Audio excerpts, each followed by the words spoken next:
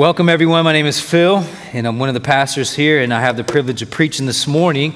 Haven't been here and haven't preached in a number of weeks, and so it's kind of, my wife told me it's like riding a bike. You'll get back in the swing of things. But I'll tell you what, it's been a struggle all day, trying to figure out the mechanics of how everything works. And so be gracious to me and forgiving and patient and all that kind of stuff, and it'll be really good. When you came in, you received a bulletin, and in that bulletin is a whole host of content and events and information about stuff that's going on at the church. I really encourage you to spend some time looking through that and seeing what's going on here at the church. We have a website as well, full of information. Should you see anything that kind of captures your attention and you want more information, we do have a website that can help you.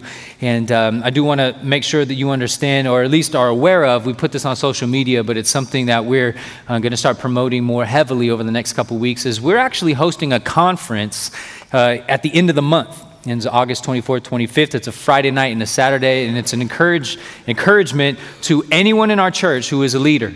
Whether you're a leader in our church, leader in your home, leader at the workplace, we are hosting this conference where we're going to talk about leadership and discipleship.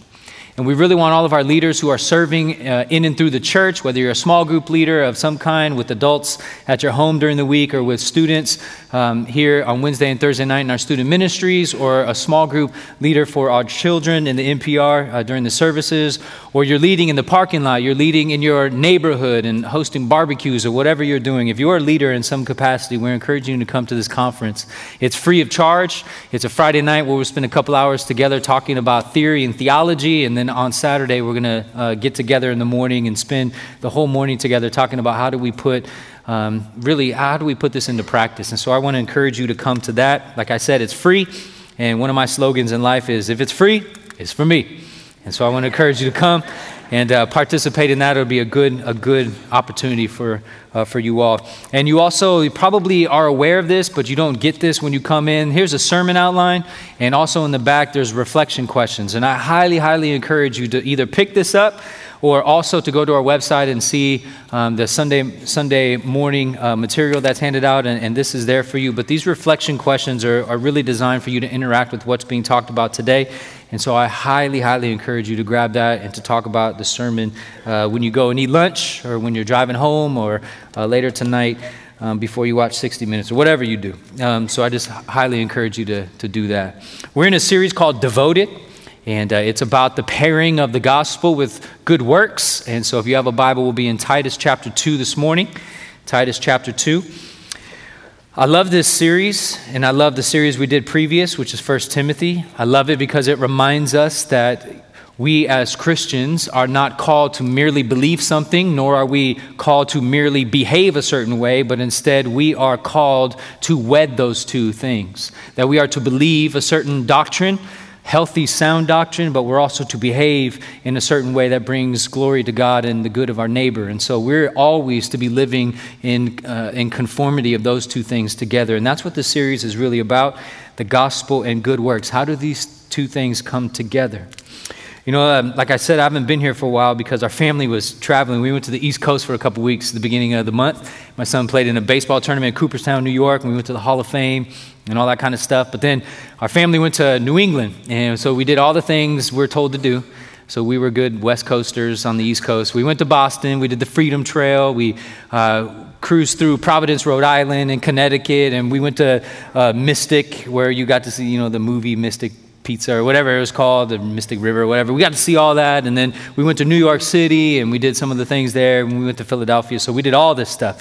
But what was really neat, though, was my kid's first plane ride. And as you know, anytime you're with somebody who's flying for the first time, it can be a little bit nerve-wracking.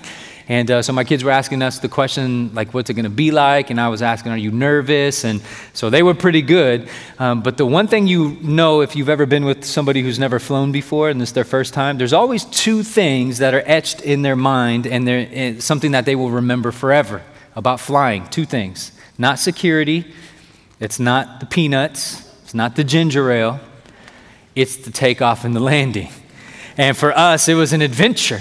My son has never been on an airplane where we take off, and so he's sitting there, and here we go. We're going up there, and I look over, and you can see him just getting into his seat as we're taking off. And I look at him and smile, and he's kind of like big eyes, like, is this supposed to happen? Yeah, this is great, isn't it? And so you could tell he was a little bit nervous. But then when we landed in Newark, New Jersey, what was interesting is they had crosswinds. And so we came in sideways, where you kind of look out there and you're thinking, well, the road is going this way, but our plane is coming in this way. And so it's unsettling. And so when we hit the runway, we were bouncing and hopping and jarring back and forth. And I played it off like I was cool. And I was like, yeah, my son was grabbing his chair. But me, I was standing there like, ah!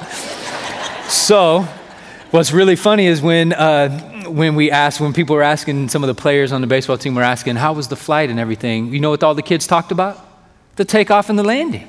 Because it's like the bookends of your adventure, right? It's the most adventurous time. You know, in life, there are so many examples where we remember the bookends, but we kind of are murky about the details that go in between it. And what I mean is, I remember when I got my acceptance letter to college, and I also remember very clearly when I graduated, the cap and gown and everything. It's just all the time in between that. I don't remember everything we learned in our classes. I don't remember every conversation that we had or every meal I had. That kind of whatever. But I certainly remember getting in and getting out. And that was the bookends. And I also know of a gentleman who shared with me that he had one and only job for one and only company. And he remembers the handshake when he got hired, and he remembered the handshake when he retired. And I thought, man, that's cool. Many of us won't do that, especially millennials. They will have 37 jobs by the time they retire, or something like that. The other thing I was thinking about is human history. Sometimes when we're sitting in history and we're learning about history and all that kind of stuff, we learn about the rise and the fall of empires and nations and people groups. But a lot of the detail in between, how did it come to be and how did it fall apart? Another one is I have an interest in American history, especially like World War II stuff. And so when we think about World War II, we think of basically two things most of the time: Pearl Harbor and D-Day, the beginning of the end. And so we see it in life. Most of the things we remember are the bookends, the beginning and the end. And that's what Paul's going to talk about in Titus chapter 2, about the Christian life having bookends. It has one, the first coming of Jesus, which he's going to call the grace of God appearing. But then there's the second component, the bookend, the finished side of it, which is the second coming, often called the second advent, and what Paul is going to call the appearing of God's glory. And so the bookends of the Christian life is the grace of God and the glory of God. And everything in between is what we're doing right now. And so we live in the midst of, or in between, the grace of God and the glory of God appearing. That's where we're at, and that's what Paul is going to talk about. And we also are sharing communion. And it's important to understand that communion reminds us that we live between grace and glory. It's this truth, the fact that we live between grace and glory, those bookends, it's that truth which is the foundation for all the good works we do. Every good work that we ever endeavor to do as Christians is founded upon the truth that we live between grace and glory. And so we're going to see that today in Titus chapter 2, verses 11 through 15. So let's pray together. Father, I pray that you teach us. I pray that you show us through your word what it is we're to believe. And I pray, God, that you would work in our lives to see and behold the beauty and the wonder of what you've accomplished on our behalf. And God, that you would also compel us with your love to be the kind of people you envision us being.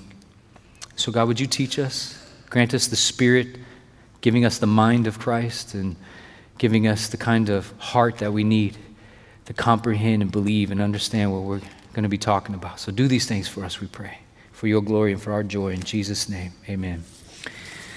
You know, in order to really grasp what we're doing here, we have to remember some of the things that Larry preached on over the last couple weeks. In the first week that we went through this series, he talked about the fact that our lives cannot be disconnected regarding what we believe and how we live.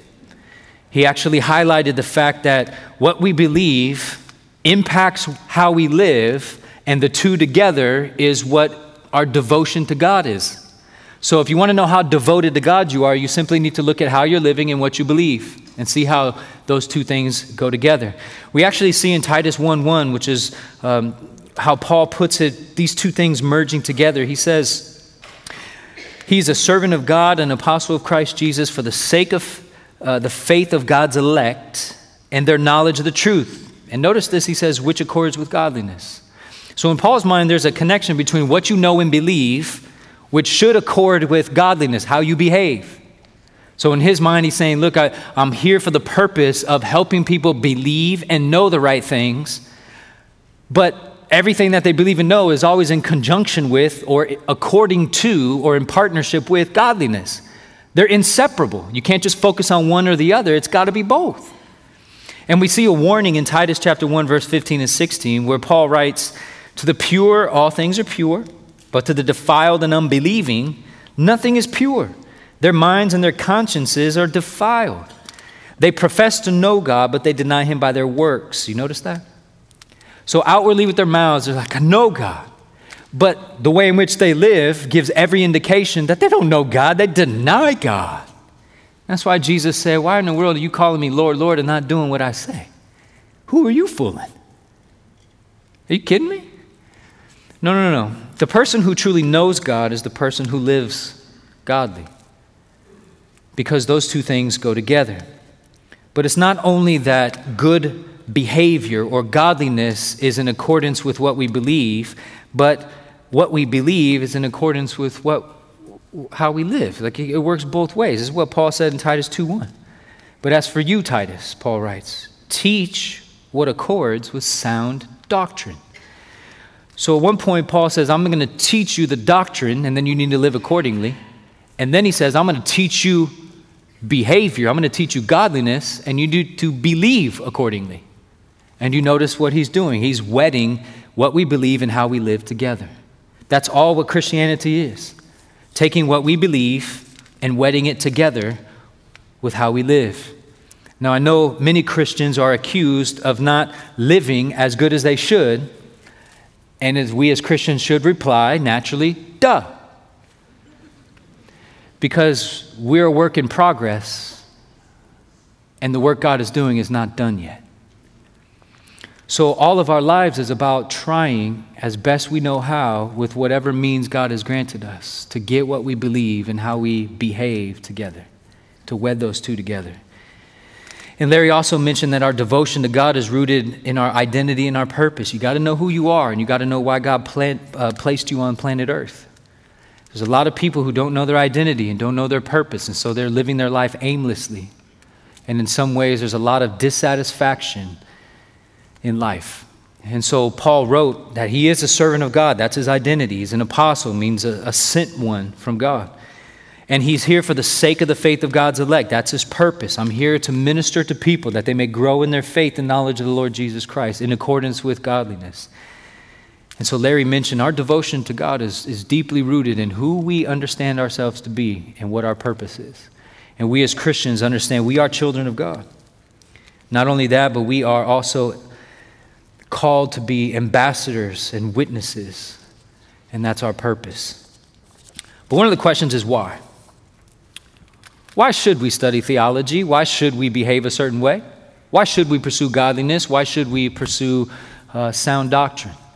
Now, there's really two answers to that, and most of the time we see these and we tend to lean one way or the other. There's two answers. The first one is this. The reason why we try to behave as best we can and live in godliness is because God said so. Now that sounds noble and maybe dignifying. Unfortunately, it's just difficult, and actually it creates some real deep complications. Here's what I mean. If you believe that God wants you to believe a certain thing and live a certain way, and the only rationale is because I said so, you begin to think of the good Christian life that God has called you to and called you to live as a law. Laws are there to tell you what you ought to do and threaten you if you break it.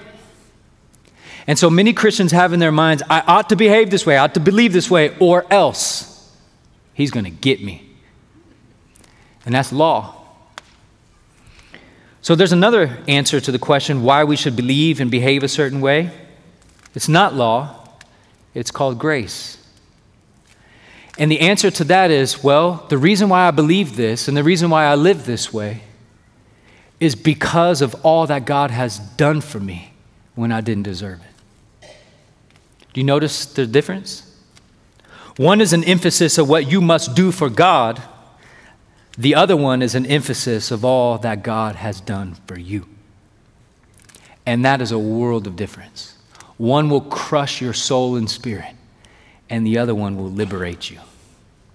That's all.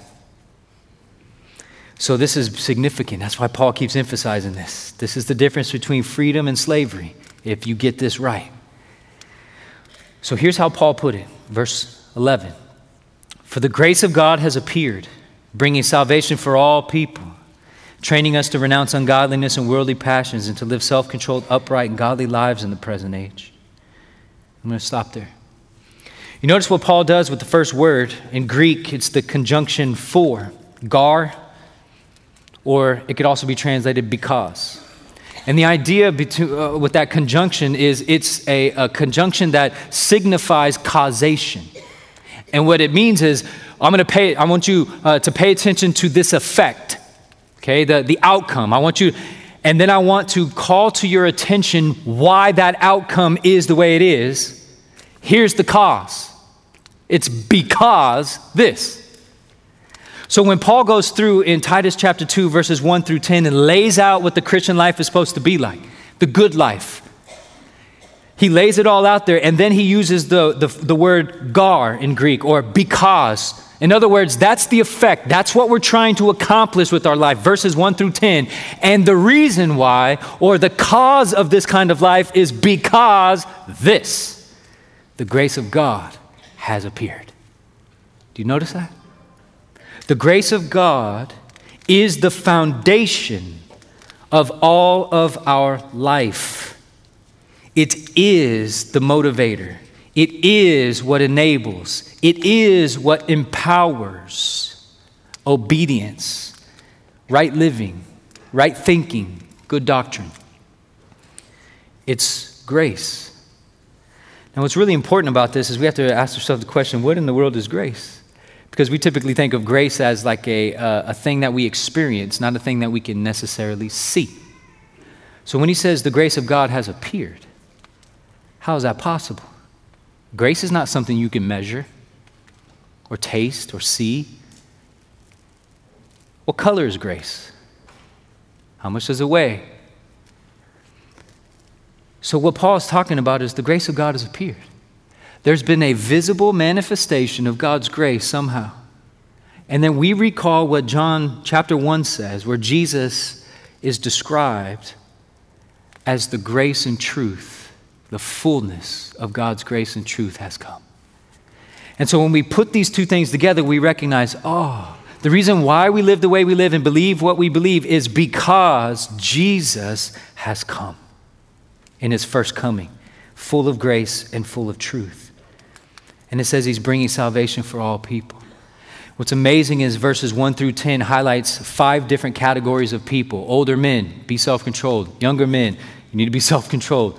Older women, train younger women. Younger women, be respectful. And then he goes into bondservants or slaves. 5 different people groups, and he says, this is how you should live because the grace of God has appeared. What Paul is saying is not that everyone gets saved, but that God has come to save all kinds of people. Here's how Tim Chester, who's an author and pastor in the UK, here's how he put it.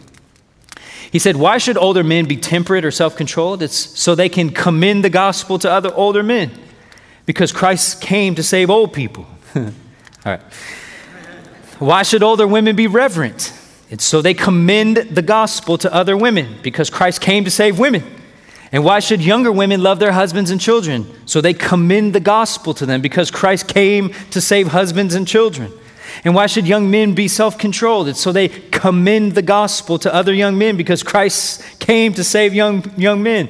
And why should slaves be subject to their masters? So they commend the gospel to their masters, because Christ came to save masters. And what that teaches us is the grace of God is made available to all people. And there are no prerequisites to the reception of God's grace. You don't have to be at a certain level of education. You don't have to be certain wealth or privilege. You don't have to socioeconomically be high class, middle class, or any class. You don't have to be black or white. It doesn't matter what your skin color is. It doesn't matter what your background is or what language you speak. All are offered grace. Now, what's amazing about that is what the whole rationale is this. The whole reason we should live this way, the grace of God has appeared, and the grace of God is how God is ransoming people from every tongue, tribe, nation, and people group to himself. The grace of God is transnational. It's just so significant that how we live is a commendation, or in other words, a recommendation for the beauty and the truth of the gospel. Do you get that? You know, when we buy stuff online, you usually look at, like, oh, what are the reviews? And then you see, like, is this recommended? Would this work for my situation? We do recognize that the way in which we live is constantly recommending the beauty of Christ. This is how beautiful he is. And that's what Paul's trying to get across. The grace of God has appeared. It's the grace for all people, all kinds of people, regardless of what your background is or what you have done or haven't done. God's grace is here for you, and he wants you. And then grace is not only as beautiful as that is it not only saves, but it also trains. Look at this in verse 12. The grace of God has appeared, and it trains us to do two things: to renounce ungodliness and worldly passions, and also to live self-controlled, upright, and godly lives in the present age. You notice the two things? It teaches us to say no, but it also teaches us to say yes. No to the bad, yes to the good. Or in other words, no to being ungodly, yes to being godly. And that's a significant thing that grace teaches us. Now, what does that look like? It looks like this. We have to realize that when we renounce ungodliness, it's basically saying no to being the opposite of God. And grace teaches us how to say no to being the opposite of God. An example would be this. If you come to realize through meditating, thinking, and pondering about the good news of Jesus Christ, that God sent his one and only Son to rescue you in the midst of your sin through his death and resurrection, that if you will simply believe that he is sufficient and you don't have what it takes, but he does, you ponder that and you start to realize, oh my goodness, I've been forgiven of so much. Then when your neighbor, your family member does something stupid, and you're posed with this dilemma of should I or should I not forgive them, the person who has pondered the deep and profound beauty of the grace of God will answer always, yes, I should forgive them because I have been forgiven of so much. Remember what Jesus says? Forgive as you've been forgiven. The person who ponders grace and ponders the gospel and understands, oh my goodness, I don't deserve anything. But God in his lavish mercy and grace just gave me all that I needed. That's amazing. So that when you encounter somebody who has needs, whether they are worldly needs or spiritual needs here in this world, you don't look at them and close your heart against them because you recall the gospel and the radical generosity of God towards you, and then you turn your heart not hard but soft, and you go, just as God has met my needs, I'm going to meet yours. You see, if you ponder the grace of God and you think about the deep and profound beauty of God in the gospel, it impacts the way you live. And you will say no to being the opposite of God. And you will say yes to godliness, or in other words, being like God. And it all depends on, are you thinking about the gospel? You see, typically in the church, we tend to think of the gospel, the good news of Jesus, as being strictly for people to take them from unbelief to belief. And then once they come to belief, then we put the gospel on the shelf. Close the pantry. We're done. But we don't recognize that Romans chapter 1 actually says this, that Paul was coming to the church in Rome because he heard of their world-famous faith in Jesus. He was blown away by what they knew and how they believed and how they lived, just floored. And then 5 verses later, he says this, I'm eager to come to you that I may share the gospel with you as well. Wait, what? They have world famous faith, and you're eager to share the gospel with them? They already know the gospel. Here's the beauty of what Paul's doing. The gospel is not just for how you get to heaven. The gospel is the reminder of God's goodness towards you in the midst of your sin, the grace that he lavishes upon you today. Laws don't provide you with what you need to obey the law. However, the gospel is the power to not only command you to live a certain way, but it also supplies you with what you need to obey. That's the beauty of grace. It teaches us to say no to some things. It teaches us to say yes to others. And I want you to see the beauty of that. If all we ever do is focus on what the good life is like in verses 1 through 10, be forgiving, be self-controlled, be this, and all we ever do is focus on that. And all we ever do is reiterate the commands to other people. You better be like this, or you need to do this. It can eventually crush your soul. How? Like this. If you know you're commanded to be self-controlled and you lose self-control, what do? Generally, you go to somebody and you go, man, I need to confess to you, man, I totally lost control with my kids. I became impatient. I lost it with my wife. I lost it on whoever. Man, it's horrible. And that person looks at you and says, well, you need to be self-controlled. Yeah, that's why I'm here. I'm telling you that I didn't do what I should have done. Okay. So what do you think I should do? And the person tells you, you just got to try harder. You just got to be better at trying harder, at being self-controlled. You need to recognize your inner fortitude. You need to recognize that you possess all you need to do it. You can do it. So go do it. They give you a little pat on the back. So you go out and do it. I'm going to try harder. And you try hard. But a week later, you're back with your friend in a coffee shop going, well, that didn't work. See, here's the thing, brothers and sisters. It's not so much that our conscience is plagued with the fact that we can't meet God's standards. It's plagued by the fact that you and I can't even meet our own standards. Do you get that? So let's just take God's standards out of the equation. Let me just ask you, are you living as good as you know you should? So what's the recommendation? Duh, try harder. You notice how crushing that can be? I've already done that. It doesn't work. So then you give the Christian try harder slogan, which is this: you just got to read your Bible more and pray more. That'll work. Okay, I'll do that. And then 4 days later, what? Well, I failed again. So what do? Do you keep trying harder and harder and harder? No. Eventually you end up feeling condemned and guilty and filled with shame.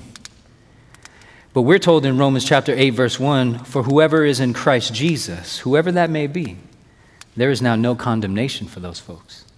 So how is it that I feel condemned all day long and yet I'm told I'm not condemned? You been there? So what's the solution? The solution is not more law. The solution is grace. Here's how Tim Chester puts it. Remember him, the pastor and author from the UK? He says this: there will be times when you need to tell people what a good life looks like. Self-control, for instance. But if you want people to actually live a good life, then do not emphasize the good that they must do for God. Instead, we must emphasize the good that God has done for them. Do you get that? You see, as we ponder and think about the depths and the beauty of God's grace, that in the midst of our rebellion and sin and hatred towards Him, where we wanted all the gifts of God without God Himself, like a spoiled brat on Christmas Day that only wants the presents and wants to get the parents out of the room. In the midst of that, God said, I'm going to give you my most precious, treasured possession. I'm giving you my Son. Changes the way you live. You recognize, oh my goodness, the way in which I live is a response to the radical generosity of God in providing for me what I needed most desperately. So the answer to how can I be more self-controlled is not try harder. The answer to how do I be more self-controlled is to ponder the preciousness of the gospel of God's grace. And as you ponder the gospel of God's grace, you will be strengthened by that grace. And that grace that strengthens you in Christ Jesus is the empowering and enabling effect upon your life. That's amazing. The grace of God does that. John Bunyan, you probably know John Bunyan, he wrote Pilgrim's Progress. One of my favorite stanzas in one of his poems is this. It's helped me tremendously over the years. He writes, "Run, John, run, the law commands, but gives neither feet nor hands. Better news the gospel brings. It bids me fly and grants me wings." Brothers and sisters, you need to realize that the law commands you to be obedient, but it supplies you with nothing. Where the gospel commands you to be obedient and yet grants you all that you need to be obedient. That is good news. Communion reminds us that we live between grace and glory. The grace of God has appeared, teaching us to say no to some things, yes to others, empowering, enabling us. It really is the foundation for all of our good works. And it says, in the present age, verse 12, which means right now. It's not just the good news of how to get to heaven, it's the good news of how you live the life that God demands and commands, which is pleasing to Him and glorifying to Him and also precious and joyful to us. That life is one of waiting, verse 13. We are waiting for our blessed hope, the appearing of the glory of our great God and Savior, Jesus Christ. Our life today is a life of waiting. As Christians, we are waiting for the glory of God to appear, and that is our blessed hope. Now, this sounds horrible to us as Americans because we hate waiting. You know what I'm talking about. Last time you went to a restaurant, how long's the wait? Okay, let's go. When you go to a coffee shop, when you go to anywhere, like you're going, waiting for something and you see a long line, what do? Just keep driving. Let's go somewhere else. I'm not waiting in that line. Or if you happen to be in a line that you know is worth waiting for because of the whatever you're going to purchase or whatever, what do you do when you're waiting in line? You don't just sit there and wait and observe and watch and listen and talk to people. What do? You pull out your phone because you're not going to be caught doing nothing. I'm not waiting here. I just got to pull my phone out and do stuff. I feel like every time I'm in line at a coffee shop, I feel like looking when somebody's on their phone, I was like, do you have to do that right now? Just curious, curious. Because I bet you anything, people are, no, they're just addicted to their phone and so they just got to pull it out because they're idle. I got to do something. Well, what is the something you got to do? I don't know, just something. Just not stand here.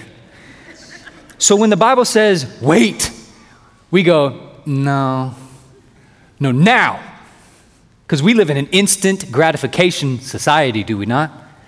I want what is easy, what is fastest. If I have to cook it on the stovetop or I got to microwave it, guess what I'm doing? Microwave. That's not how it works with the Christian life. We wait patiently. Now, the degree that you are willing to wait patiently, it really is rooted in what it is you're waiting for. Nobody will patiently wait to be smacked in the face, but you will patiently wait for something that you think is valuable that you're going to receive for free. You wait for that. So what is it that we're waiting for as Christians? Because this present age is marked with waiting. He says we're waiting for our blessed hope. The word blessed here can also be translated as happy. We as Christians are waiting for our happy hope. The word hope means a confident expectation of something to come in the future. So as we think about the future, we are happy. Does that describe you? Oftentimes it doesn't describe us, not because there's nothing to be happy about. It's just that we've forgotten what to be happy about. We're happy for vacations, but then they come and go. We're happy for promotions, but then now you actually have to work. We're happy when our kids know how to tie their shoes, but then they come in dragging mud into the house. We as Christians can never be people who are so nearsighted that we have forgotten our hope. But instead, as we ponder the hope that is laid out before us, we should respond the way we ought to, which is we should be happy. Now, what is there to be happy about?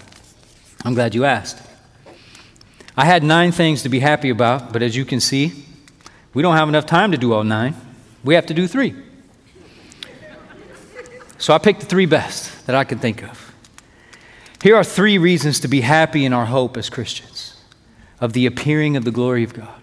Firstly, when Christ appears, and by the way, I know that he's talking about the glory of our great God and Savior, Jesus Christ.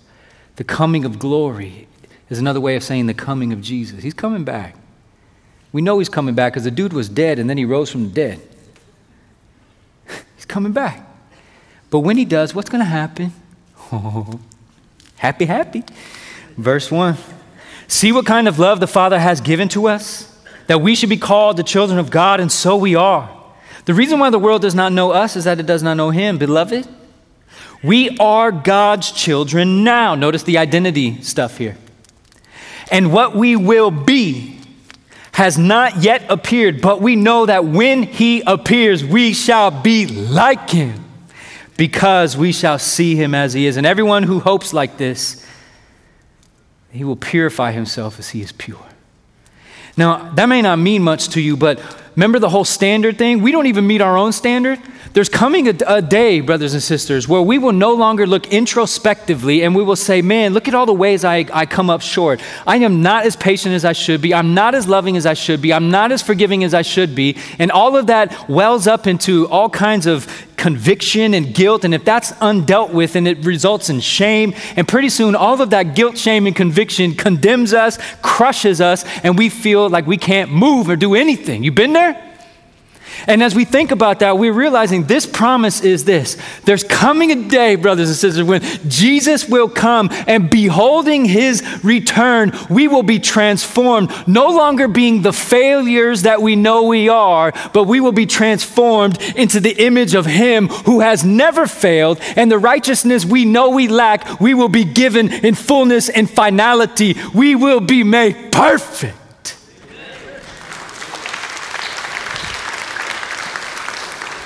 So if anyone ever says, Phil, you're a Christian, you fail all the time, I go, I know, but there's coming a day where I won't anymore.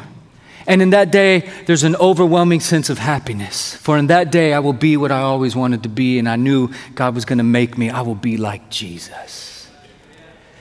Now, brothers and sisters, if you know Jesus, you know that he is the exact kind of best friend, best spouse, best whatever that you've always dreamed of. We're all going to be like that as Christians. I can't wait for that day. The second happy thing is when Christ appears, we shall receive our reward. The Apostle Peter says, when the chief shepherd appears, we will receive the unfading crown of glory. The Apostle Paul says in 2 Timothy 4 that there's laid up for me a crown of righteousness, which the Lord, the righteous judge, will award to me on that day. Not only to me, but also to all who have loved his appearing. And he says in Colossians 3, when Christ, who is your life, appears, then you will also appear with him in glory. Brothers and sisters, there's coming a day when our reward will be granted to us. The reward is a crown of glory, a crown of righteousness, where we will see him as he is. This doesn't mean that we're just going to get rich and sitting on thrones and what it means is we're going to be given a crown of righteousness, a crown of glory, and we will receive all that God has promised me. I know that sounds kind of bizarre, but what Paul has in mind is this. What you're going to receive is the unhindered, unfiltered access to God's glory. God's glory is a difficult thing for us as Christians to understand. We throw it around all the time and sometimes use words that are overused or sometimes not understood. The glory of God is the visible value of all that God is.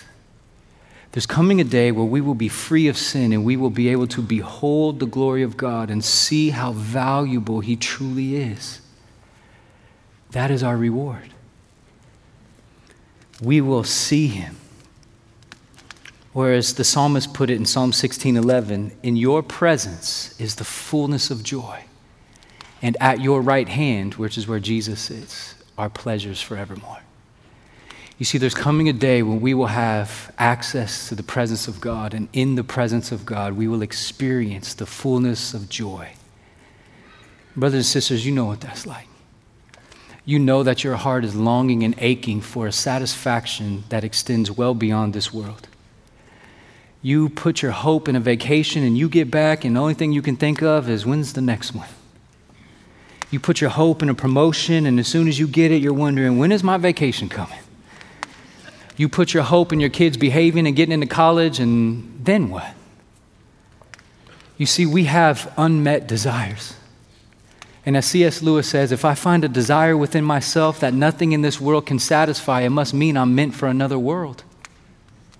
You see, brothers and sisters, there is a joy, an infinite joy, a full satisfaction in the fullness of pleasures forevermore that is offered everybody in the presence of God. And when Jesus returns, guess what? That's what we get. Fullness of joy, pleasures forevermore. One of my favorite things, have you ever seen Peter Pan with, what is that guy's name? Robin Williams? There's the Lost Boys, they're looking at him, he's old, and he's like, oh, and they're like, they're not Peter Pan, you're old.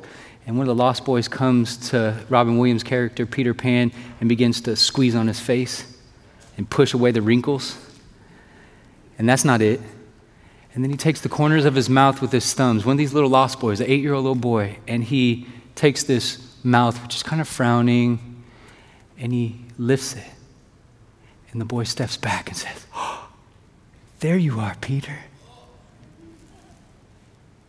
Brothers and sisters, there's coming a day where we're going to see Jesus. And we've seen glimpses of him. But then all of a sudden, we'll see him as he is, and we'll go, oh, there's what my heart has always wanted. There you are. I don't know about you, brothers and sisters, but that makes me happy. Not only that, but that's just two. Here's another one. When Christ appears, we will be transformed. Philippians 3:20 and 21, but our citizenship is in heaven, Paul writes, and from it we await a Savior, the Lord Jesus Christ. And listen to what he's going to do. He's going to transform our lowly body to be like his glorious body by the power that enables him to subject all things to himself. Brothers and sisters, when Jesus appears, this lowly, decaying, decrepit body is getting exalted. And we will have bodies no longer plagued with sin, no longer plagued with disease, no longer is falling apart in all kinds of ways you never imagined, but instead we are receiving a glorious, transformed body. Now, I don't know about you, but that is incredibly awesome. And one of the promises is in Revelation 21 that when Jesus returns, that he will wipe away every tear. And brothers and sisters, I don't know about you, but my grandfather died at 79 years old from bone cancer, and we shed tears. But we understand that the hope of a Christian, the happy hope is this: though my body wastes away, I'm getting a new one. And the people who I love and the people who I'm praying for, who are experiencing the devastating effects of things like cancer and their body is wasting away, we have to encourage them with the happy hope that as much as this body is wasting away, God has promised you, though you die, yet you shall live. Brothers and sisters, this is amazing. We will be radically transformed when Jesus returns. Free of grief, free of suffering, free of pain, free of disease, free of death. Every tear is going to be wiped dry in the presence of Jesus, our greatest joy. It makes me realize this world ain't my home. I'm destined for more. And in fact, God has promised me not only do you have a desire for more, but your desire is going to be satisfied. And it makes me realize that this world's not my home. But God, I want to go home. I'm kind of homesick. It wears on me. I have to be honest. It wears on me to have people say bad and negative things about you time and time again.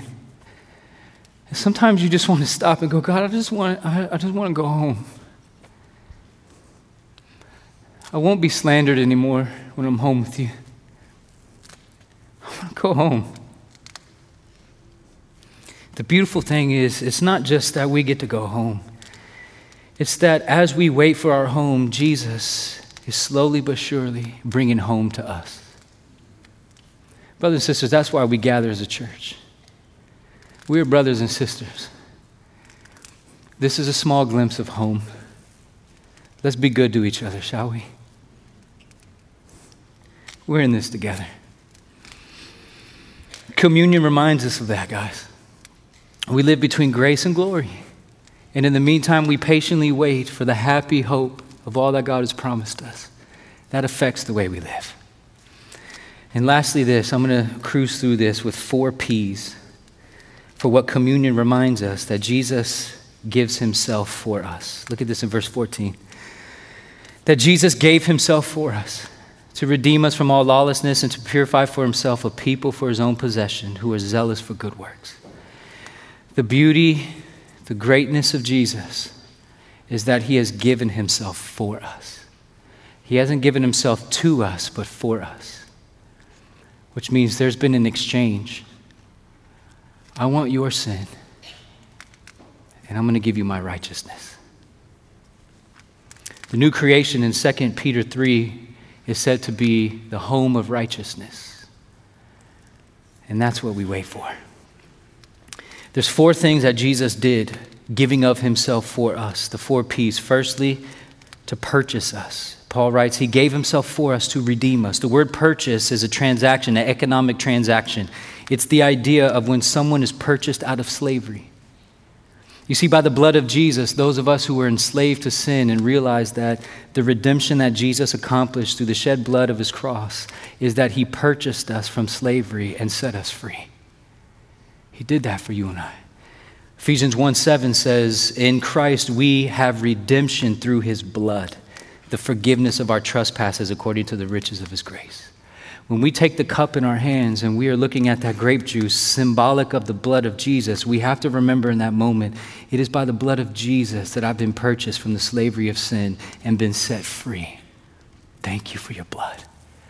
Secondly, it purifies. Jesus gave himself to purify us. Now, it's not just purify in the sense that outwardly everything is going to be fixed and we're going to do what we should do outwardly, but there's also an inward purification, and this is what is significant. It talks about in Hebrews chapter 9, verses 11 through 14, about how Jesus enters the throne room of God, not by the means of blood of goats and heifers like in the Old Testament, but he came into the presence of God with his own blood. And it says in verse 14 that, ask this question, okay, if the blood of goats and bulls was enough to satisfy God's wrath in the Old Testament, can you imagine how much more beautiful the blood of Jesus is than animals? He says, how much more will the blood of Christ, who through the eternal Spirit offer himself without blemish to God, purify our conscience from dead works to serve the living God? I don't know if you understand or have grasped the severity and the significance and the weightiness of God's sending his son Jesus to bleed for us. But the blood of Jesus purifies not only our outward conduct, but it purifies the depths of who we are by cleansing our conscience. So brothers and sisters, as the failures in your life begin to add up and you're starting to feel condemned, plead the blood of Jesus. Plead the blood of Jesus. Romans 8 says, if you're ever accused of not being good enough and not being acceptable by God, you know who that comes from? That comes from Satan. Because the shed blood of Jesus has already happened. He has secured for you an eternal redemption. You have been purchased by Jesus. You are his. And if any nonsense about you not being good enough and you not being all this kind of stuff ever gets into your head, you know what you need to do? You need to tell Satan to shut his mouth. Because the blood of Jesus is sufficient. And then you can be free in your conscience. I don't have to work and be good enough to be accepted by Jesus. In the midst of my weakness and sin, Jesus worked his way towards me. I stand on the finished work of Jesus, not my work. So shut your mouth, Satan. Did you guys get that? Man. Do you see how rich and beautiful communion is? That Jesus purchased us, purifies us so that he can possess us. I am yours and you are mine, Jesus says. The last one is this. He possesses us, purifies us, and purchases us so that we can be passionate about good works. That's what the word zealous means. That we are his own possession who are zealous for good works, who are passionate for good works. Not because by good works are we saved, but because we are saved by grace, we are eager to do the good works, which commend the gospel. I want to tell you how great God is. And even if you won't listen to my words, will you at least listen to my life? Let me show you how good God is. Though you don't deserve this handout, I'm giving it to you. Though you don't deserve forgiveness, I'm giving it to you. Though you don't deserve this love, I'm going to love you anyway. This is how good God is. Because what I'm doing to you is what he did to me. That's what we do in communion, brothers and sisters. As a body, as a family, we come to the Lord's table, rehearsing the gospel, reminding ourselves of the truths of God's grace, taking the body of Jesus, represented symbolically through the bread, knowing that the body God came in, he died in, rose in, and is coming back in a new body. And we're promised the same thing. Taking the cup in our hands, we look at that blood, symbolic of Jesus' blood. You redeemed me, purified me, you possessed me because of this. So God, would you work in us as we share communion together, reminding ourselves that we live between the grace and the glory, and that this truth is the foundation for all of our good works. So God, as your children, I pray that what would well up inside of us is a deep and profound sense of gratitude for all that you are and all that you've done. And thank you for this bread and this cup. That is a reminder of your grace. So we thank you in Jesus' name. Amen.